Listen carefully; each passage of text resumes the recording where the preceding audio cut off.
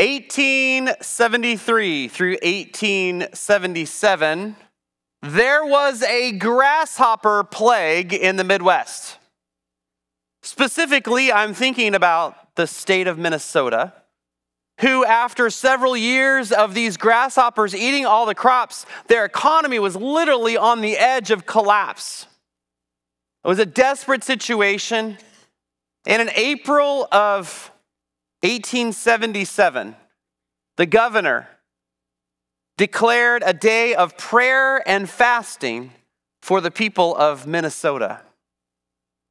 He said, all businesses are to close, all schools are to close, every man, woman, and child should fast and pray to the Lord that we would be delivered from this plague. And so, businesses closed, schools closed. I'm sure those kids were like, bummer, school's closed. They committed themselves to pray, just believing that God was going to do something great. The next day, and for 3 days, they had unseasonably warm weather, which meant all of the larvae of the grasshoppers which were in the ground hatched and multiplied their problem. You can imagine these people saying, God, we did what our leader said. We fasted, we prayed, and it got worse. What is happening? And then, without any warning, the fourth day, this cold front comes in and a frost goes across the entire state of Minnesota. In one night, killing all the larvae and setting them free from the plague. Now, our governors don't seem to call prayers days of prayer and fasting anymore. But I was struck by the fact that when they were in a desperate time, they knew to pray. And in order to be really serious about their prayers, to be attentive to the voice of heaven, to seek God and be sensitive, they decided to fast along with prayer. And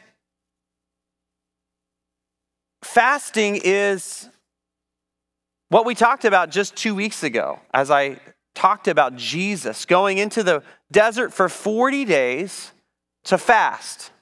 And the scripture just simply says, and he was hungry. Of course he was hungry after 40 days. I love how understated the Bible is.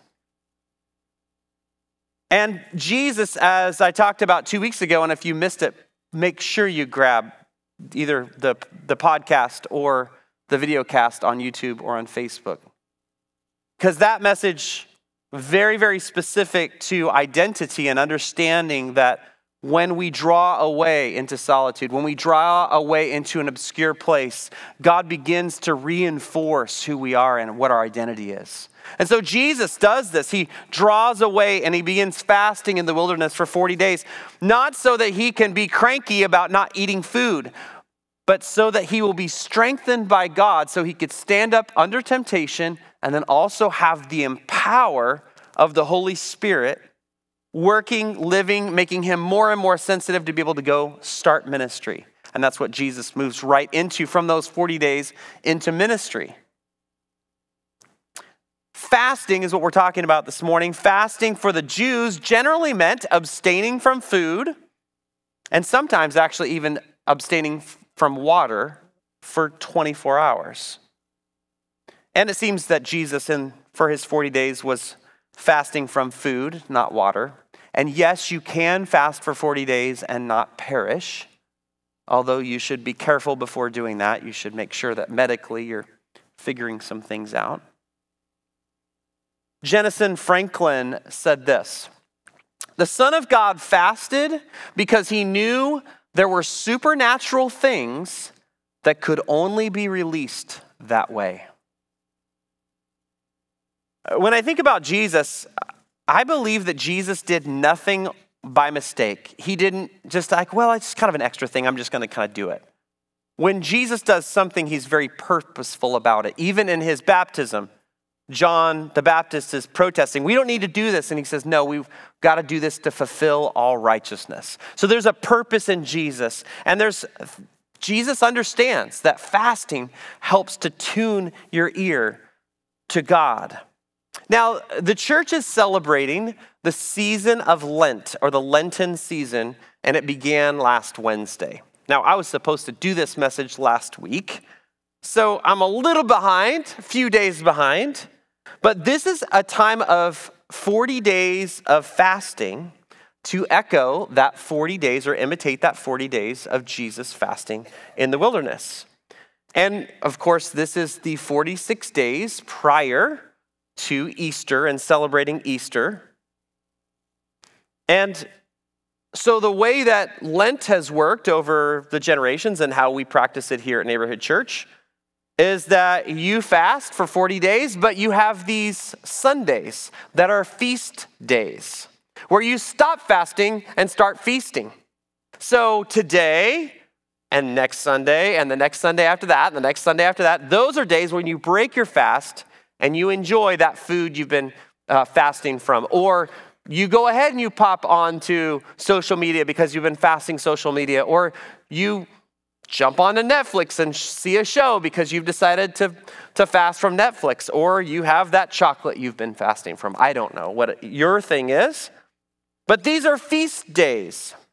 So it's 6 days of fasting and then 1 day of feasting.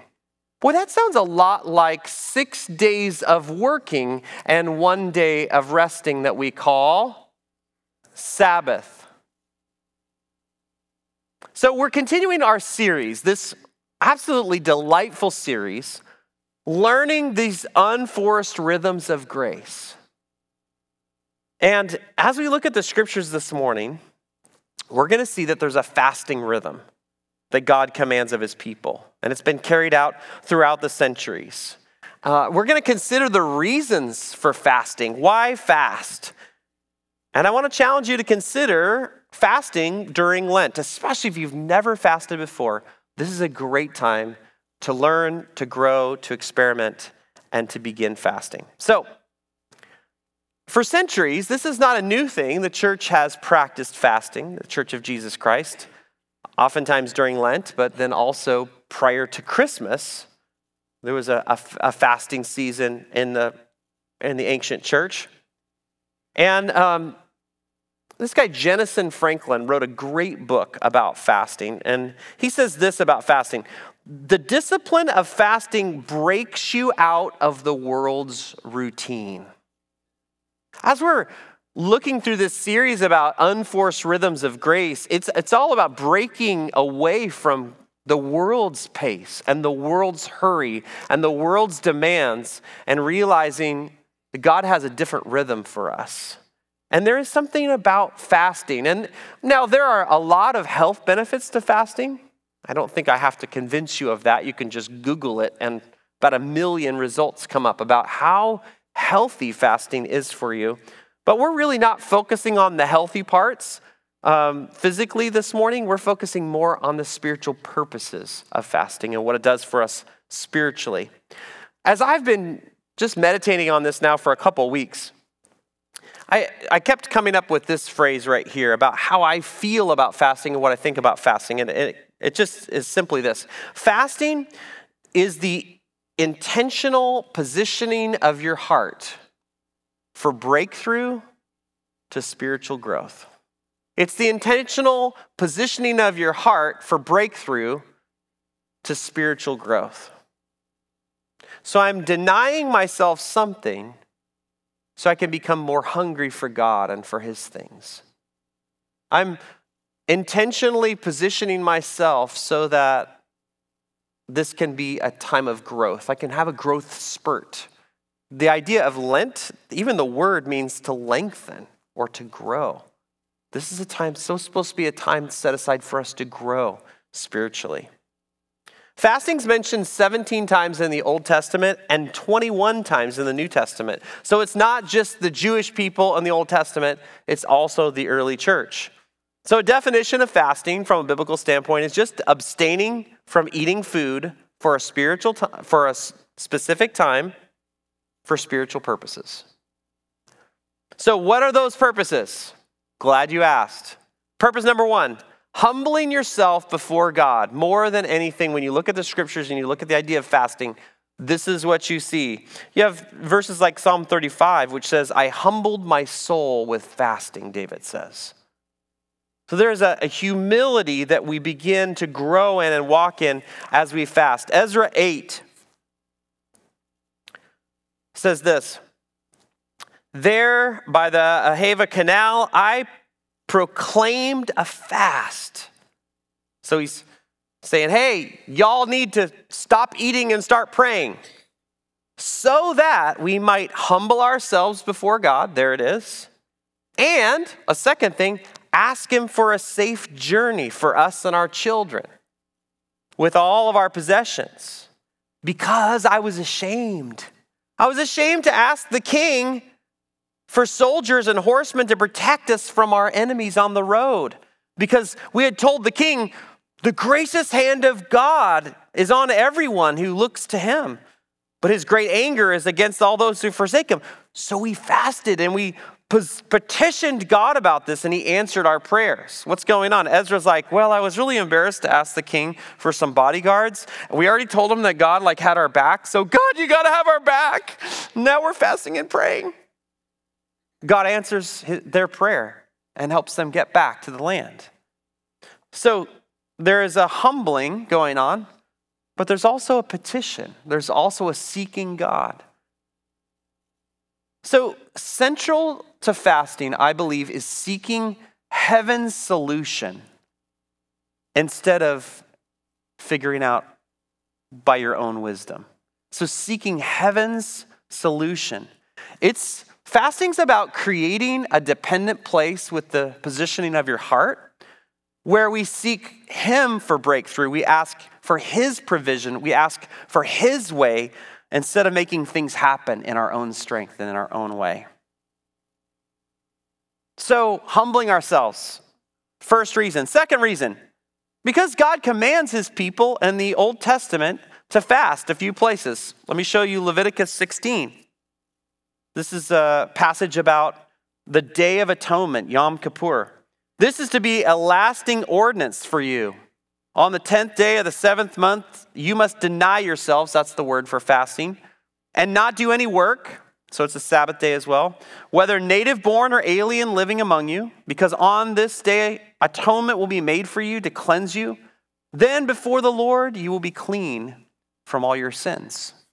So there are moments where God's commanding fasting. Zechariah 8. This is what the Lord God Almighty says. The fasts of the 4th, 5th, 7th, and 10th months will become joyful and glad occasions and happy festivals for Judah.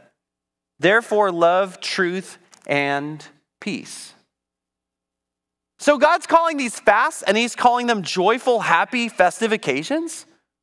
Most people think about Lent and they think about fasting and they're kind of borderline depressed. I guess if I have to do it, it's like having to take castor oil or something like that.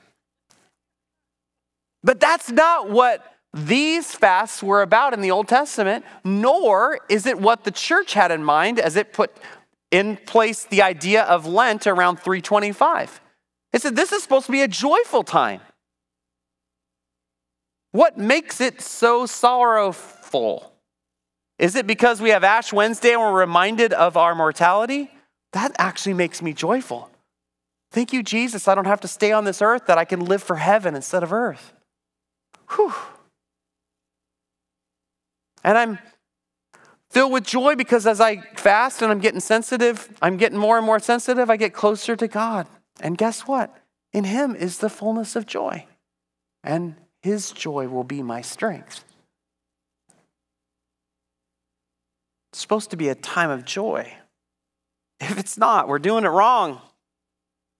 So, humbling ourselves, God's commanding it. Number 3, we have really good examples of godly people in the Bible showing us what fasting looks like. Moses, David, Elijah, Queen Esther, Daniel, Paul the Apostle, most importantly, Jesus.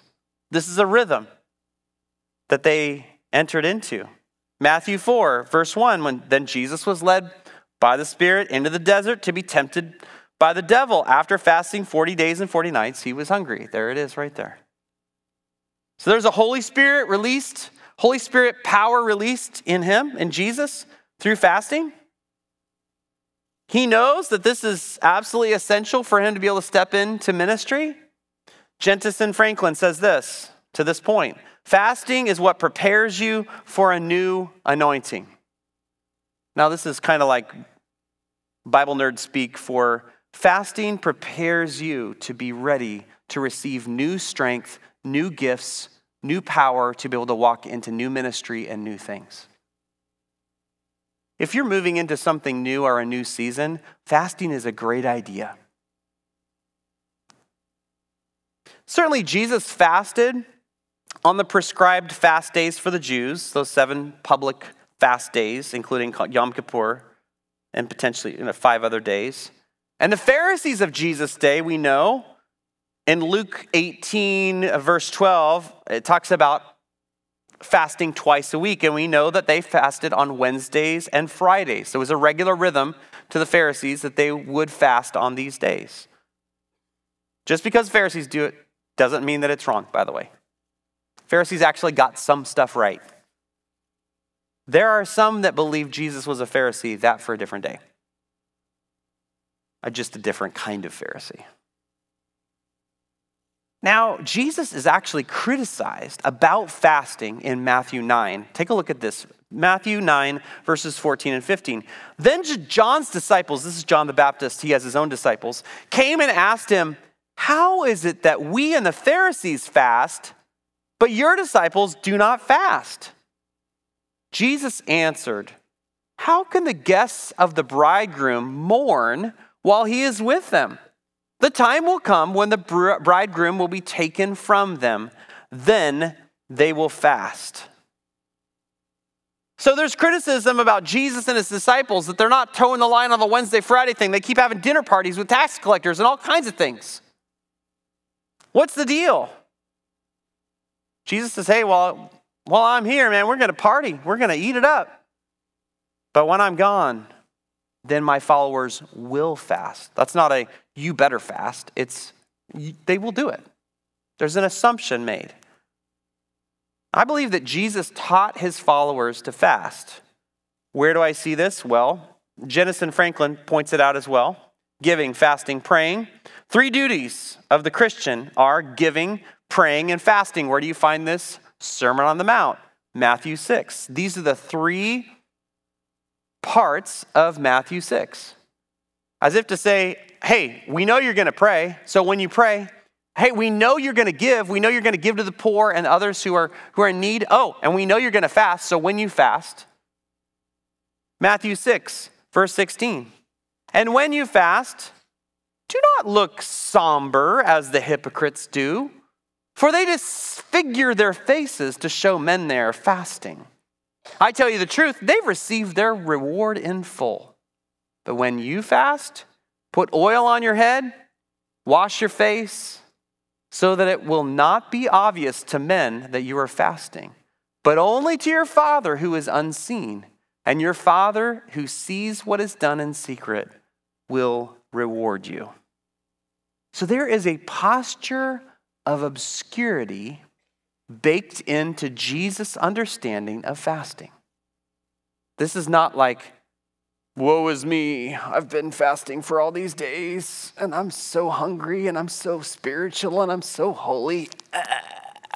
Nobody wants that. Just so interesting that Jesus' first mention of fasting is about motives, on the why. And while this talks about fasting being an individual thing, I believe fasting is oftentimes actually a little bit more engaging for me when it's a team sport. When I'm fasting along with others and we're joining our hearts to ask God for something and seeking him for something and worshiping him together. And that's the beauty of Lent. That's why Ash Wednesday was a service that we had. And if you were with us, what a beautiful time that we had. It was like just kind of like getting out of the starting blocks and starting together with others instead of wandering onto the race course and go, is this Lent? Should I start fasting now? But getting out of the blocks. By the way, if you weren't there on Wednesday, today could be your starting day. Today could be the day that you get out of the blocks.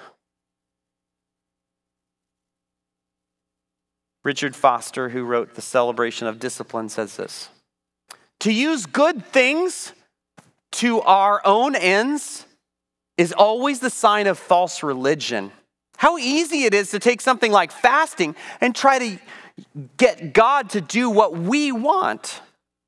At times, there's such a stress upon the blessings and benefits of fasting that we would be tempted to believe that with a little fast, we could have the world, including God, eating out of our hands. He goes on to say this: fasting, if it's done at all, is usually motivated either by vanity, I want to lose some weight, or by the desire for power. I want. Biblical fasting always centers on spiritual purposes. Fasting is not a hunger strike. It's not I'm not going to eat till you do what I want you to do, God. That's not what fasting's about. It's not about manipulating God to do what you want. It's about positioning your heart so that you can get breakthrough, so you can hear the voice of God, so that you would begin to pray the prayers that he's authoring in you and desire the things of heaven. So we don't fast in order to get something from God. We fast in order to align our hearts with the Father's heart. That's what our friends Che Ahn and Lou Engle would say from The Call. Reason number 4, going quick. Fasting must center on God. I love the example of Anna, who is a widow in Luke 2, verse 37. Jesus is born, and Mary and Joseph bring Jesus to the temple, and here's Anna. And verse 37, Anna was a widow until she was 84. She never left the temple, but worshiped night and day, fasting and praying. There is this devotion and worship in fasting that if you separate it from fasting, it just becomes about vanity or getting something. But when combined with worship, is really a beautiful seeking of God. Purpose number 5, fasting draws you closer to God. There is great benefit in it, although we don't do it to get benefits. David Mathis and John Piper said these things: we fast because we've tasted and seen the goodness of God and are desperately hungry for more of him. John Piper saying Christian fasting at its root is the hunger of a homesickness for God. God, I want more of you. I'm willing to deny myself so I can have more of you. So I can develop a hunger for the things of you and not the things of this world. And Jenison Franklin, fasting is not just a physical discipline, it can be a spiritual feast. This is why in John 4, when the disciples come back to the well and Jesus is sitting there and they're like, Jesus, we got some food for you. He says, I got food you don't even know about. I'm feasting on the presence of God and what he has. Reason number 6, when we fast, we get clarity from God and we're better tuned into his voice. We see in the book of Acts, in Acts 13, that the church in Antioch, there were prophets and teachers, it says in verse 1, verse 2. While they were worshiping the Lord and fasting, the Holy Spirit said, set apart for me Barnabas and Saul for the work to which I have called them. So, after they had fasted and prayed, they placed their hands on them and sent them off. As a leadership community, they're fasting and praying, and the Lord gives them a word. This is what they're supposed to do. Then what do? They go back to fasting and praying again. God, is that really you? How do you want us to do this? What does this look like? And then they lay hands on them. I love that. Just listening. Barnabas and Paul practiced prayer and fasting in appointing leaders in the church. You got to choose someone to be a leader. We need to hear from God. Paul and Barnabas in Acts 14, verse 23, appointed elders for them in each church with prayer and fasting, committed them to the Lord in whom they had put their trust. Mike Bickle says this: fasting is a grace that significantly increases our receptivity to the Lord's voice and his word. If you've ever, if you're old enough to remember TVs with rabbit ears, right? Some of us remember that. That if you had a very small antenna that two aerials stuck out of the back of the TV, and depending upon your reception, you had to move those things around. And there was oftentimes a kid, hey, go over and fix the antenna. And then us kids would go up and we'd try to get it just right. Oh, no, right there. But then some people said, you know what, if we had a bigger antenna, we'd really be able to get the stations a lot clearer. And so then they put these big poles on their roof with these big arrays. And then all of a sudden, TV was clear, and then the kids didn't have to do that any longer, or get the tin foil out to try to make it all work. Anybody remember that? I'm sounding old, aren't I? I earned every single one of these gray hairs. There is this increased antenna, if you will, that when you're fasting, things become clearer. The noise of the world begins to fade, and the voice of heaven becomes clearer and clearer. Number 7, we're almost done. Fasting is a reminder to my body that my spirit's in charge. Does your body ever need a little hey, you're not in charge here, buddy? Mine does. 1 Corinthians 6. I'm taking you all around the Bible today. Verse 12. Paul says, everything is permissible for me, but not everything is beneficial. Everything is permissible for me, but I will not be mastered by anything. I'm not going to let my desire for ice cream mean that I'm going to eat ice cream 3 times a day. I'm going to, with the power of the Holy Spirit, exercise self-control. And Richard Foster says this about this: our human cravings and desires are like rivers that tend to overflow their banks, and fasting keeps them in their proper channels. If one show on Netflix is good, 10 must be way better. If one donut is good, a whole box must be better. We think that if a little bit is good, a lot will be a lot better. And as it turns out, that's not the case. In 1 Corinthians 9, Paul talks about going into the games, into the Olympic Games with strict training and running in such a way to win. And in verse 26, he says, therefore I do not run like a man running aimlessly.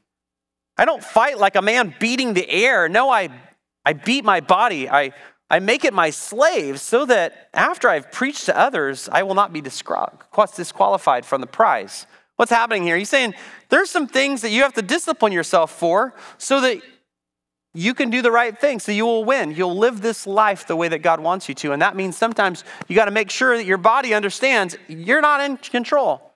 You're not the boss. Body needs to be reminded every once in a while, you're not in charge. And our desires stay in check. Last reason, fasting reveals my inner need by dethroning food. Are you a foodie? The older I get, the more I love food.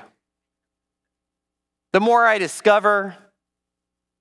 And in this day and age, you can't just like coffee, right? There's a whole culture around coffee. It's a wonderful culture, by the way. All sorts of kinds of coffee and how it's brewed and and how it's prepared. You can even get coffee beans that have been eaten by cats and pooped out and then sold at a very, very high premium price as your coffee beans. Do you know this? It's a real thing. Sorry if it just grossed you out. I'm just trying to make sure you're awake. For us, once again, a little bit is good. That means a lot must be better. And yet fasting helps us to understand, no, food is not going to be what drives me. Some of us, I will identify here. Some of us wake up in the morning and go, what are all the foods I'm going to eat today? It's going to be great. Especially if I know if I'm going to go somewhere special, like, oh, I can't wait to have the such and such, right? And that's good. God made food. We're supposed to enjoy it. He's all about feasting. We'll talk about feasting in later weeks. But it can rival the throne of my heart. Justin Whitmore Early said this. I love this little quote. The point of fasting is not the technicalities of it. The point is leaning into the lack, and this can be done in many ways, all of which are radical acts, especially in America. In fasting, we deliberately move downward into emptiness, and we admit that we can't eat or work our way to happiness. We need God for that. I think he makes the point really well. Fasting exposes what's in our hearts. We talked 2 weeks ago about draining the lake, and all of a sudden you find these treasures at the bottom of the lake. And it's that same way with us as we're fasting. All of a sudden we begin to see some of the not so nice parts about us. I don't know about you, but sometimes when I'm fasting, I'm not so joyful, and I'm a little bit irritated, and I'm a little bit frustrated, and all that stuff's bubbling up. Because we're not using food to dull our desires or numb our feelings or make us feel happy or satisfied. One last quote by Early. When I fast, I see that deep down, I'm actually not a very patient person after all. I'm not actually a very content person after all. I'm not as independent and as strong as I thought I was. I'm weak, I'm impatient, angry, an angry person who medicates with food and drink, and this is painful to confront. Yet to live without fasting is to live without knowing who I truly am. Whoa. When I read that, I was like, oh man, I need to think about practicing fasting more often. So how do you apply this? Very simply, you don't eat food. However, going a little further than that, it is not okay for you to do what I saw on the internet, and that is to get a shirt that says, currently fasting from people. All you introverts are thinking, that sounds like a good fast. That's not what we're talking about. That's not how we're going to apply this. So first of all, talking about a Lenten fast in these 46 days, you choose something to fast from, and you deny yourself for 6 days, and then on Sundays you get to enjoy that food or that thing. You can also choose to fast to something. So let me give you an idea. So here's what I've decided to do for Lent. I've decided to fast from my little computer games that I play on my iPad before I go to bed. I will mindlessly play solitaire and my little strategy games, trying to tell the villagers all where to go. By the way, I don't make a very good god. I keep destroying the village over and over. But this is a time that I spend every single night like clockwork, and I've decided to fast from that, spend a little bit of time praying, and then I'm fasting to journal. Why? Because I don't journal very often. But when I look back on the times when God has really been speaking to me, I'm writing. Now, what do you mean by journal? Well, I'm glad you asked. So during worship, I went ahead and journaled a little bit. And I just wrote down the things that were coming to my mind. So I was thinking about Psalm 121. So this is just going to give you an idea. So this is what I wrote down. Lift up your eyes. Where are you seeing evidence of my faithfulness? Okay, you can see that I'm writing down what I think God is saying to me. Lift up your eyes, Andrew. Where do you see my faithfulness? Where do you see the evidence of it? Where did your help come from? That's an allusion to Psalm 121. And then my response was, the Creator God is our source of strength and relief from the weariness of the world. And then I said, yeah, that's what's right. And then I wrote a little prayer. Jesus, I choose to run into your arms, knowing that you have rest for me. You have rest for my soul. And then I looked at the Psalm because I thought, the Psalm 121's in my head. So I looked at it. And then I just wrote down the things that I was thinking about it. As I climb this mountain, you won't let my foot slip. When I fall, your hand is already extended to help me up. Thank you that you never stop watching over me. I'm never alone. Bring to mind the stories of your faithfulness. I will choose to trust you, Jesus. That's not going to be published. It's just my thoughts, my little prayers. You don't even know when it's like supposedly God speaking to me or me thinking. It doesn't matter because my heart is filled up with what God's doing in me. So I'm fasting from my little computer games, which are not redemptive at all. They're not wrong, they're not bad, they're just not great. And I'm replacing them with something that's helping me meditate and put words into my feelings. So that's what I'm doing for Lent. And you can choose a number of different things. You don't have to choose food. You can choose social media, television, whatever that is that consumes you, that if you said no to it, you would begin to refocus on prayer and being more focused on spiritual things. Some other ways to apply this rhythm of fasting is fasting a meal. So maybe you'll replace your regular lunchtime with a fast. Therefore, don't just work through lunch. That's not fasting. That's just working through lunch. If you're going to fast a meal, then spend the time with God, journaling, worshiping, praying, spending time focusing on Him, reading your Bible. You can do a full fast where you have no food, except maybe water, or oftentimes people do juices. The juice place here in town has like a whole regimen of fasting. And you could kind of utilize their research on this in order to help you. You can do a partial fast. You can do a Daniel fast. You can read about that in Daniel 10, which is like basically veggies and water only. You take sugar out of your diet. You can do a longer fast. I've never done more than 2 days myself, but I know that those of my friends who have done longer fasts have been incredibly blessed by them. This is about pushing away the distractions. This is about focusing and positioning your heart on God. So one last story.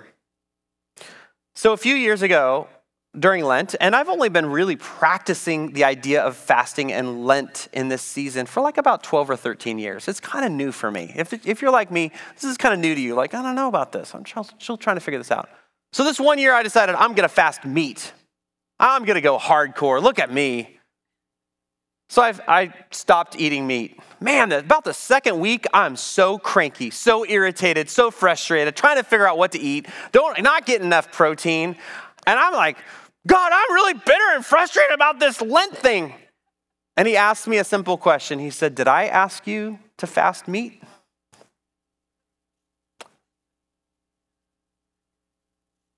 No. I'm going to go with no. I don't know about you, but I think that there's a real grace in fasting. And I believe that whatever you choose to do in this Lenten season or in your regular rhythm, maybe you pick one day a month and you say, this is going to be my day to fast. Or one day a week where you say, this is my day, my 24 hours I'm going to fast.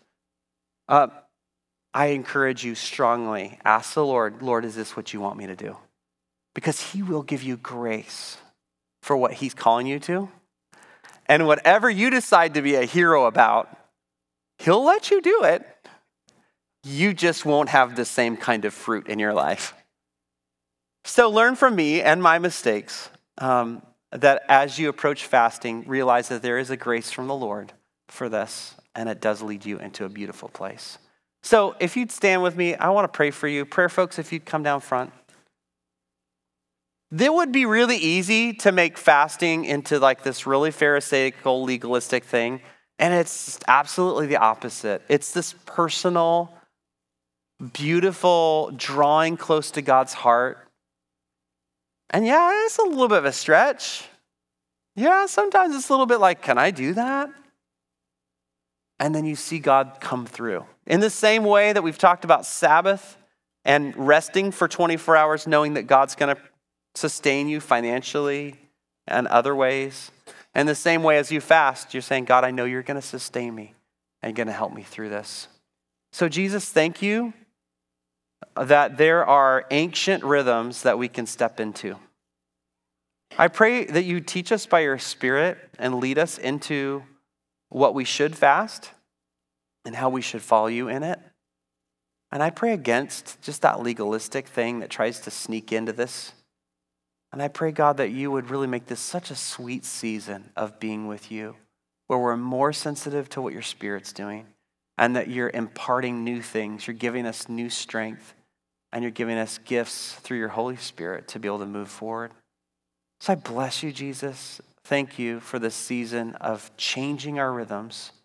Thank you for the fruit that's already born, and thank you for what will come. I bless this family in the name of the Father, the Son, and the Holy Spirit. Amen. Thanks so much for coming. We'll see you later.